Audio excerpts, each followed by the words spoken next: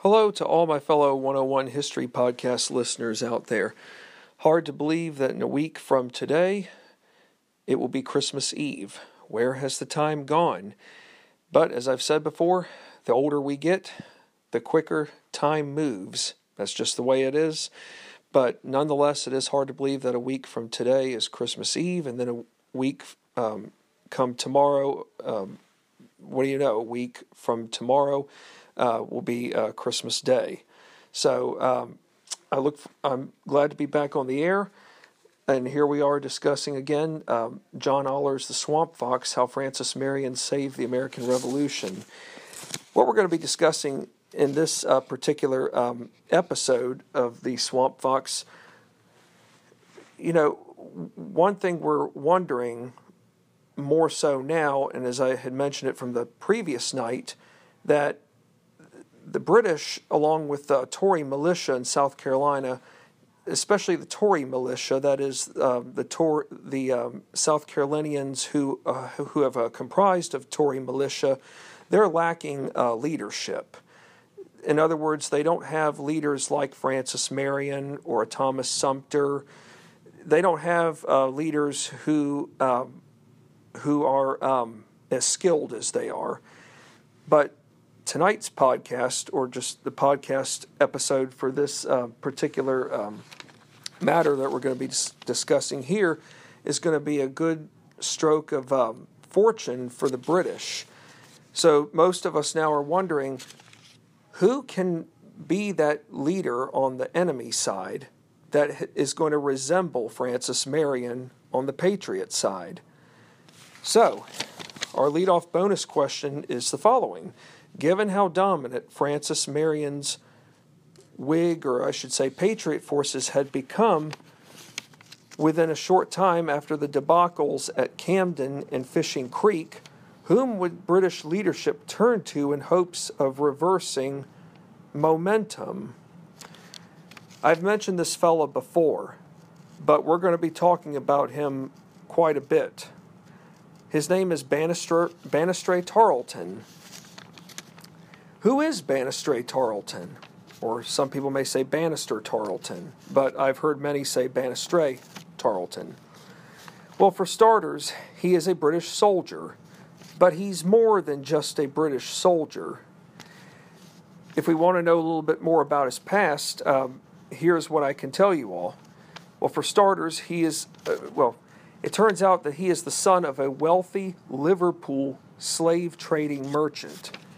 So I will admit, folks, that Banastre Tarleton's family is involved in the slave trade practice that turns out colonies like South Carolina, Georgia, probably North Carolina, Virginia, and for all we know, a few other colonies north of Virginia might still be benefiting from. So, ironically, Banastre Tarleton, his family is involved in a practice that is very sensitive and sadly it's cruel, but it's not something even he himself can escape. And Liverpool, if any of you all are wondering where Liverpool is in England, that's north of London. Of course, when I think of Liverpool in modern day times, I think of that famous band that originated in the early 60s that came to the United States in 1964 and appeared on the Ed Sullivan Show. Of course, I wasn't even alive at the time, but I remember my father telling me about that particular moment. I'm talking about the Beatles. They came from Liverpool. So whenever I think of that city, that's usually the first thing that comes to my mind. But as for more colonial times, or in centuries before 1964, Liverpool really was seen as a big industrial metropolis. It still has that, harbor appearance to it, but for many of years, Liverpool was a big industrial hub. Now, it turns out Banastre Tarleton's father also served as the mayor of Liverpool in 1764. Ironically, he is born in the year 1754. And what's important about 1754? That's the same year that the French and Indian War begins to break out. He attends Oxford University. Of course, when I think of premier schools in England, not only do I think of Oxford, I also think of Cambridge. So, yes, Banastre Tarleton attends Oxford University. He also briefly studies law for a period of time at London's prestigious Middle Temple. It turns out that one of our prominent patriot figures, named Patrick Henry, studied law at Middle Temple. Now, not to get off track, but if anybody wanted to be a lawyer in colonial America, they had, there weren't any law schools. At this point in time, we don't have a Harvard Law School or even a William and Mary Law School for that matter. But if you wanted to be a lawyer, you could undergo an apprenticeship or undergo something like an apprenticeship. In the case, say, with Thomas Jefferson, he studied law under George Wythe.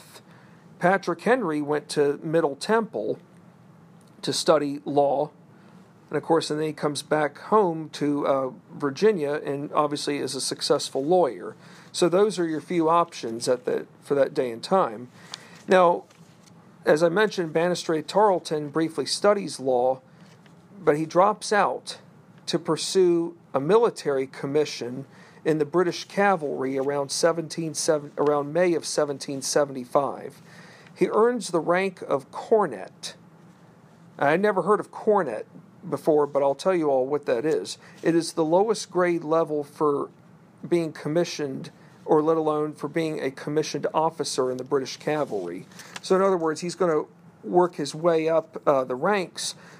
But I will tell you all this, and I've mentioned this from other podcast seasons or topics, that historians know that maybe roughly about 70 to 80% of all the soldiers in the British military are from lower class ranks of society. There's a good number of them who were convicts at one time, and because of their time in jail or whatever crimes they've committed, those above feel that they need to be in the military, and perhaps it's not a bad thing to keep them out of trouble.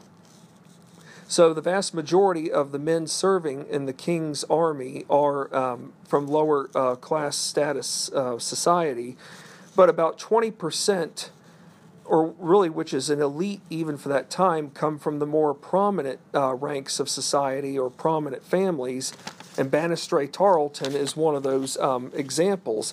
So if you're in that 20% rank or classification, or even smaller than that, you are going to be able to pay your way through a military commission. Whereas being in the opposite, being that 80% of the lower tier or lower class, those people would never be able to have that luxury because they just don't have the money to be able to pay for a military commission. So, Tarleton's first military endeavor was, believe it or not, in 1776. He was a part of the first failed attempt to capture Charleston in that year. So, prior to his returning south a few years later, the military action that he partakes in battle-wise is up north, primarily in New Jersey and in Pennsylvania. Now he wasn't there in December of 1776 in New Jersey, I should say, when George Washington and his force of 2,400 men launched their surprise attack on the Hessians at Trenton. Tarleton, however, was in New Jersey in early December of 1776, where he helped a scouting force unit gather intelligence on General Charles Lee, which proved successful in capturing him as part of a prisoner exchange that took place later on down the road. Tarleton also was heavily involved at Brandywine, Pennsylvania, in between 1777 and 1778. So, what's important about June 13th of 1778 for Banastre Tarleton?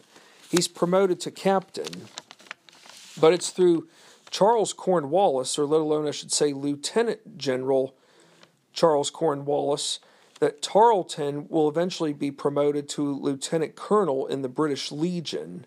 And what is the British Legion? Are they comprised of people from or men from England? That's what most of us would think, but I was surprised to find out that that's actually the opposite. This is a loyalist provincial cavalry unit from New York.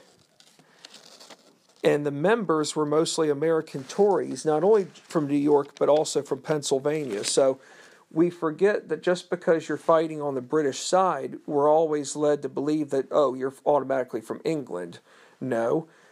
Remember that those who fight on the British side are actually even from colonial America. They get recruited by British forces coming over to colonial America at this time if they have not already declared their loyalties in advance.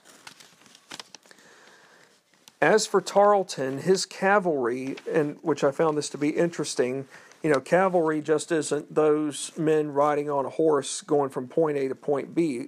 Cavalrymen also have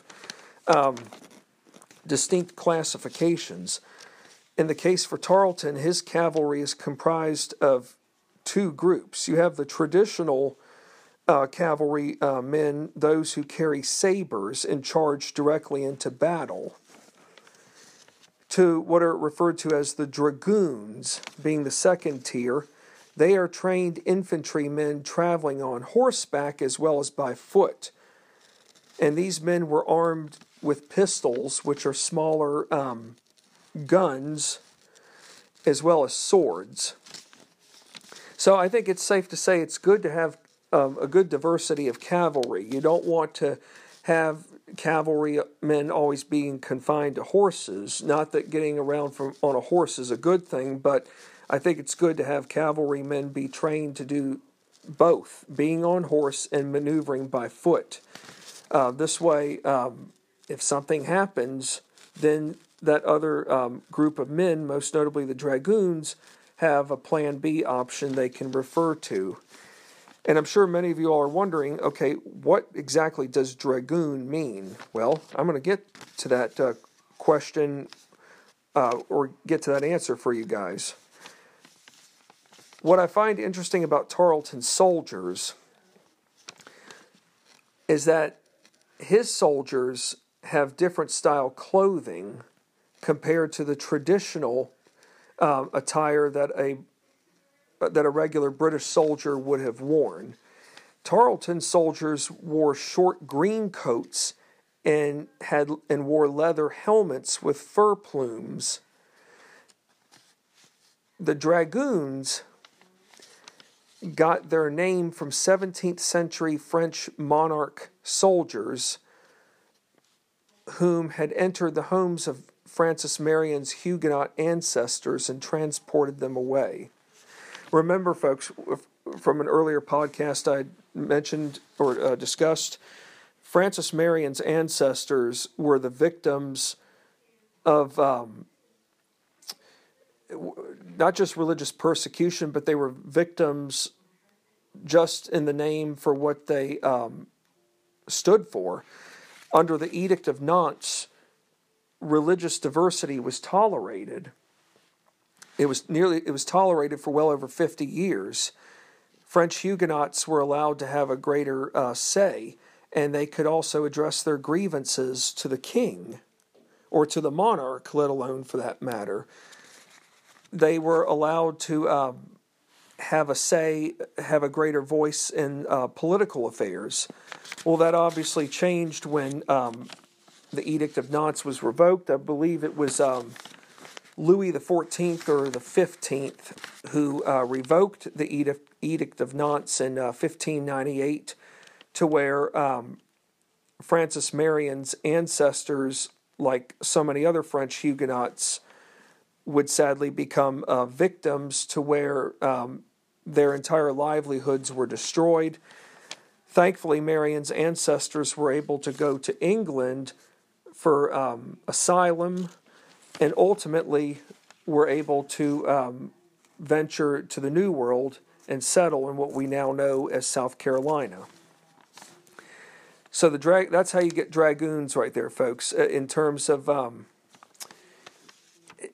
not just so much the name from the French monarch soldiers, but the practices of how they treated those who were no longer welcomed.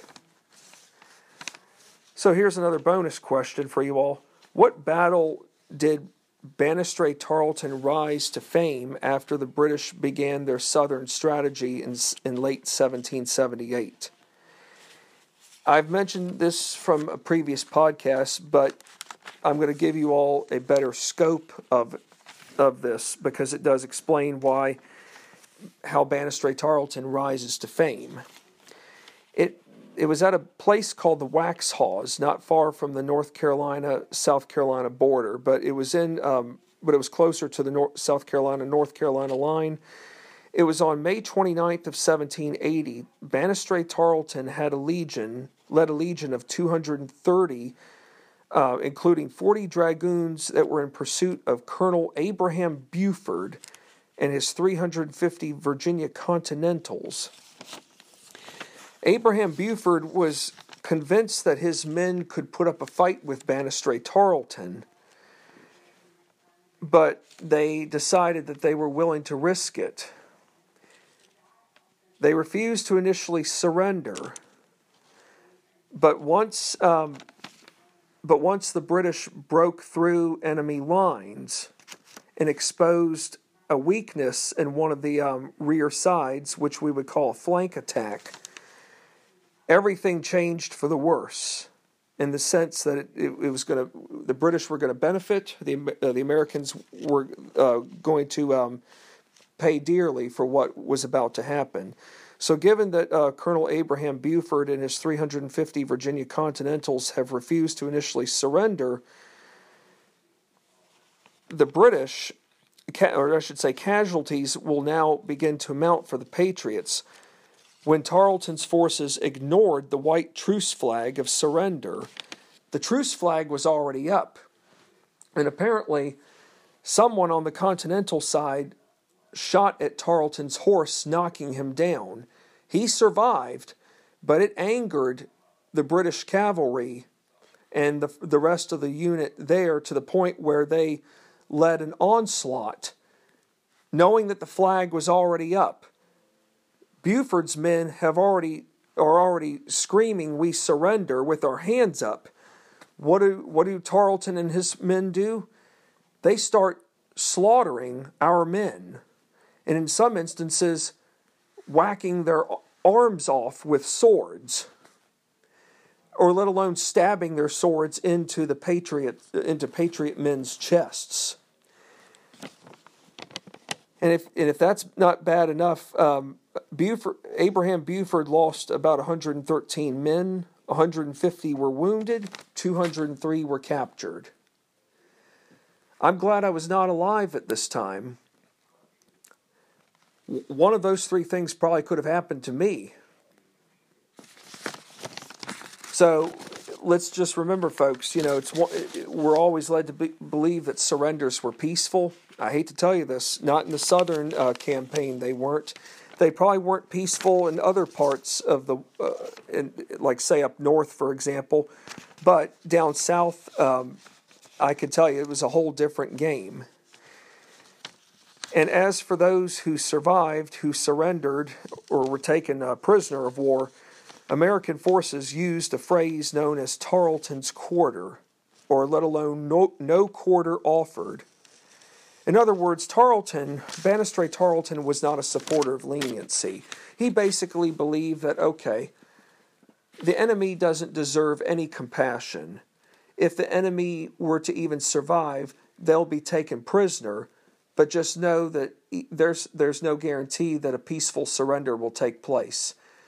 We'll either kill them or will wound them to the point where they'll have no heart left in them to want to fight us. So here's a bonus question right here that will explain what the Patriots would end up calling Banastre Tarleton. In the aftermath of the Waxhaw battle, which would become a rally cry for down the road, where Patriot forces would often say, "Remember the Waxhaws," in terms of its violent outcome, what would Patriots call Banastre Tarleton? Bloody Ban, or Green Dragoon, who ruthlessly slaughtered his enemies? I like Bloody Ban. I mean, the reason why I like Bloody Ban is because sadly that's what can be best describing. That's what best describes Banastre Tarleton. You know, a patriot individual holding his hands up, saying, "I'm surrendering," only for Tarleton to take his sword and literally cut off the man's arm. Now, I apologize for sounding violent or gruesome, but I've seen documentaries of how Tarleton and his men conducted their affairs on an open battlefield. No remorse. And the sad part is this man got away with it multiple times. Unfortunately, at this point in time, folks, we don't have what's called a war crimes tribunal hearing. If anybody's going to discipline Banastre Tarleton, it's going to have to be from within the king's army. But good luck on any kind of major discipline. The only thing he might get, if any kind of punishment were to come his way, might be a slap on the wrist. And that's what often was the case with British officers, or let alone British soldiers. Because I will tell you this too: even during the Revolution itself, British soldiers did sadly take advantage of families whose loved ones were off fighting. In other words, British soldiers were known, sadly, to rape women. They were known to hang family members, all in the name of not providing valuable information to the enemy, especially down south. They were very, ruthless towards American families. Now, what I find interesting about Tarleton here is that here he has a lot of hatred for the Americans, but it turns out that he has respect for one rebel commander, and that's none other than Francis Marion. Why does he have respect for Francis Marion? Because Marion knows how to fight. He has a strong overall commitment to fighting the enemy in South Carolina. He's very determined. Well, the way I see it with Francis Marion, he might as well be the George Washington of the South right now. So Tarleton knows right now that, hey, everybody else is afraid to take me on, but not Francis Marion. Now I've got an even bigger objective to achieve, and that is not to beat Francis Marion, but to capture him. Because if Tarleton knows he can capture Marion, then the war in the South is over, and not only will the war in the South be over, but then he knows that all 13 colonies very well could become subjects to the crown again. So remember, Francis Marion is the one keeping this alive. Because without Marion, the war might as well be over, but the conflict in general in South Carolina may not have anybody to keep the flame for independence going. So in early November of 1780, Tarleton and his legion begin moving south, but will soon engage in a game of cat and mouse involving Marion. In other words, cat and mouse meaning that, you're constantly on the move looking for someone, but there's no end result. It's like hitting a dead end every time you have a lead, but it ends up mounting to nothing.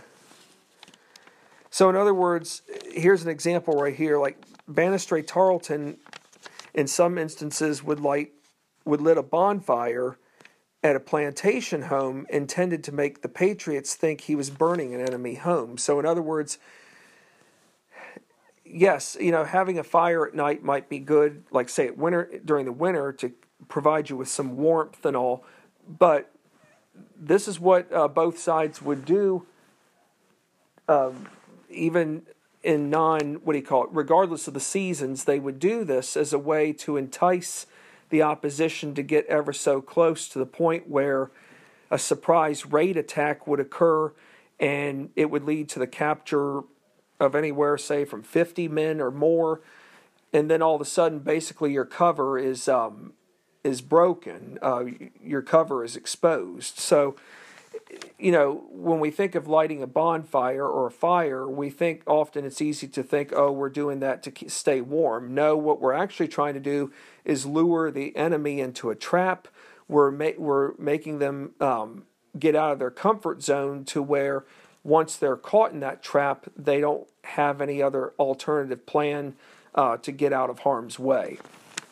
So it turns out in one particular case that, yes, Banastre Tarleton did light a bonfire at a plantation home where his objective was to make the Patriots think he was burning an enemy home, but Francis Marion, on one instance, almost fell for Tarleton's bait.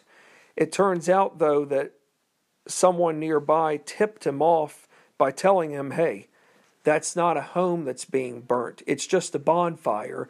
But what I can tell you is that it's the enemy. Not just the enemy, but Banastre Tarleton there.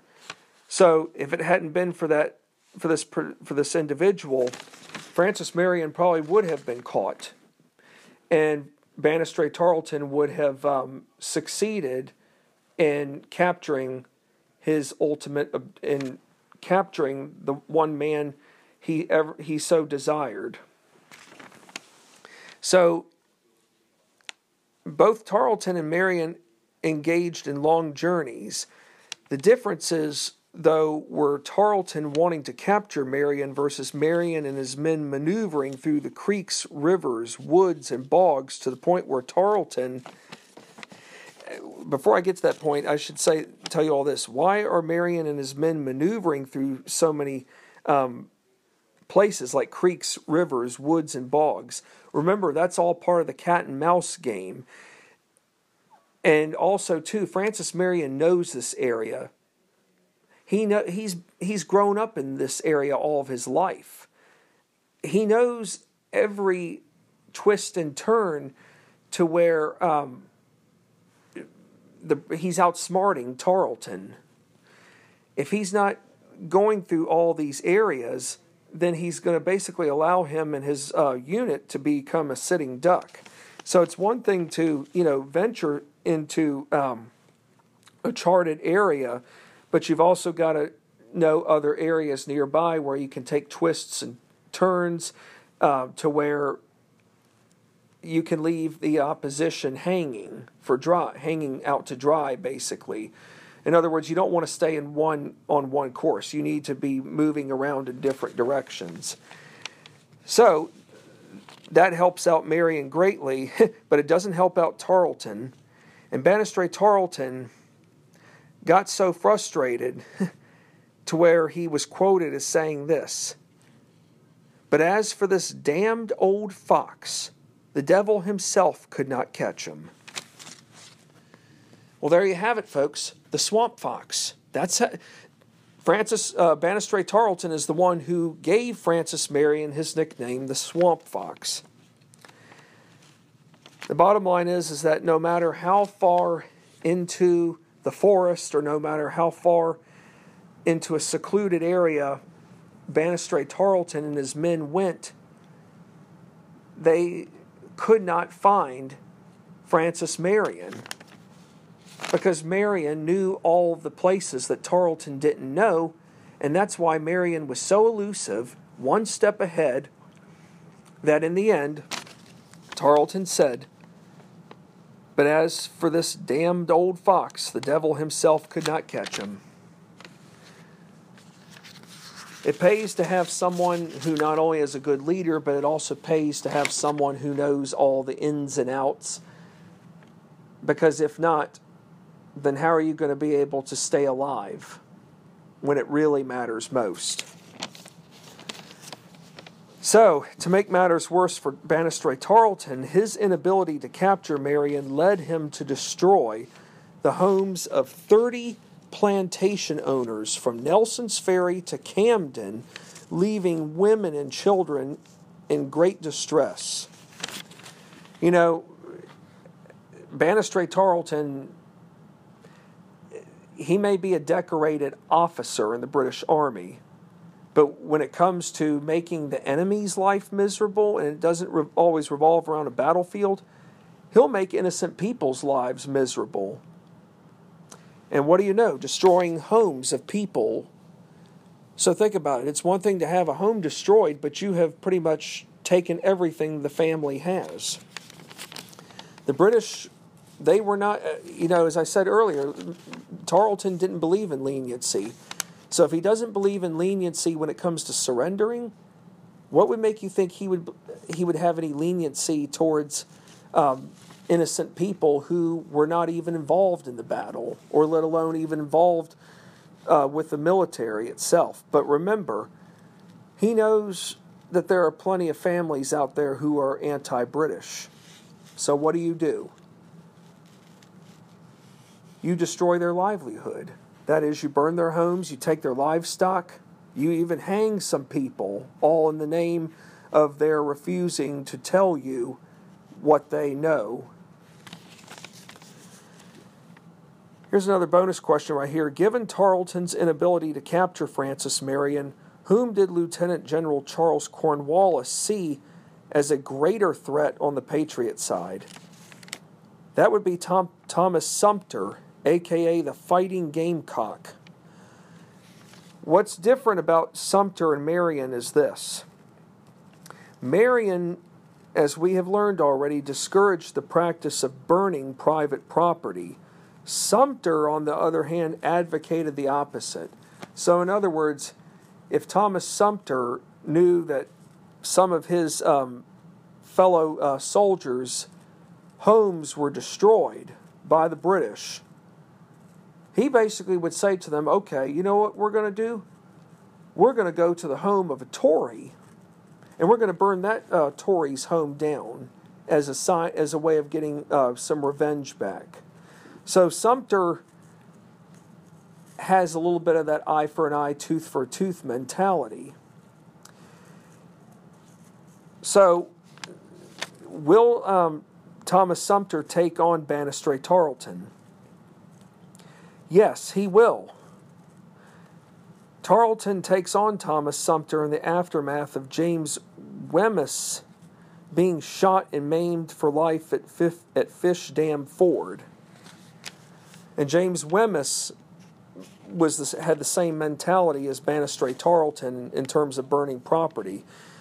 But the most important matter that we're going to talk about here before we end this podcast session, or this episode rather, is about the date of November 20th, 1780. And what's significant about this date battle-wise?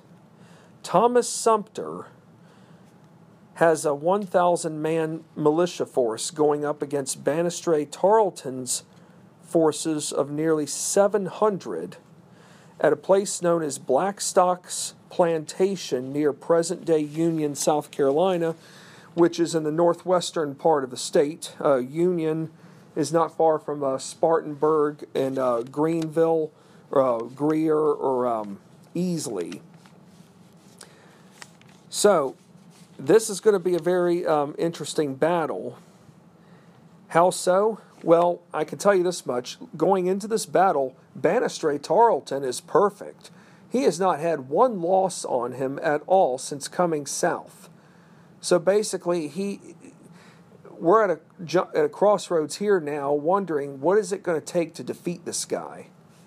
Because every other battle he's been involved in, he's been able to effectively intimidate the Patriots. Is he going to have the same luck with Thomas Sumter? Let's find out. Well, here's the verdict. The Patriots defeat Banastre Tarleton. And nearly 60% of Tarleton's men were killed or wounded. Now, is that not a shock or what? The British defeat resulted in Tarleton's first battlefield loss of his career, but Sumter's success is credited in large part because he and his men fought from covered positions. In other words, they were hiding behind barns, they were hiding behind trees. They weren't all out there in an open battlefield, ready to be mowed down right away. In other words, Sumter was smart enough to have his forces be spread out in different sections to where whatever angle Tarleton and his men would come, there would be enough men in all various positions on the Patriot side to take on Tarleton's unit. And of course, Banastre Tarleton is the one who also referred to Thomas Sumter as a fighting gamecock, in large part because of his fierce style of fighting. And yes, Sumter did have a good style of fighting, which wasn't necessarily a bad thing, but it did cost Sumter, it didn't cost him his life, but he was hit multiple times, which would go about sidelining him for the next 3 months. So as one would say, that is a price to pay, but at the same time, had it not been for Thomas Sumter at Blackstock's Creek, who's to say that we might have won this battle, or let alone at Blackstock's plantation? Thomas Sumter was the right person at the right moment in time for this battle. Marion would have probably gotten the job done too, but I think it's good to know that we've got someone else who wasn't afraid to take Tarleton on and be able to show him that, hey, the Southern Army, we're not wimps. We're now dark meat. We know how to go head to toe with the mightiest military force in the world on our own turf. And while Tarleton's forces are pretty much decimated with 60% either being killed or wounded, our losses on the Patriot side don't even come anywhere close to 25 or 50. I think from what I read from this battle, only about 5 or 10 men were either killed or wounded. So the bottom line is we had done our homework very well, to the point where it does turn out that Tarleton and his forces went too far out ahead of time to where we caught them off guard and were able to repulse all challenges. In other words, Tarleton sent men back. He did mount a couple of other attacks, but for every new repulse attack he engaged in, we met the challenge right away. Well, we've covered a lot of ground, and our next podcast episode on this subject, we're going to be learning about who will be the official commander of the Southern Continental Army, because after August 16th of 1780, Horatio Gates left Camden in disgrace. Now, Francis Marion has still been corresponding with him. Gates is in North Carolina. As a matter of fact, he's at the same place where Marion and his initial 20-band ragtag militia group met Gates for the first time, and obviously had not received a proper welcome. But that's where Gates is. So many of you are wondering, who's going to be the official commander of the Southern Continental Army? Because somebody's got to be commander. Why not name Marion or Sumter? I think they're great choices, but of course Sumter right now is going to be sidelined for the next 3 months. But I'll look forward to sharing with you all who in fact is going to be the head commander of the Southern Continental Army and he is obviously a very good fit. He has seen plenty of engagements from the North. I will tell you this much: George Washington approves of this choice, and it will, it will be very beneficial down the road. Well, thank you for listening, and take care and stay safe.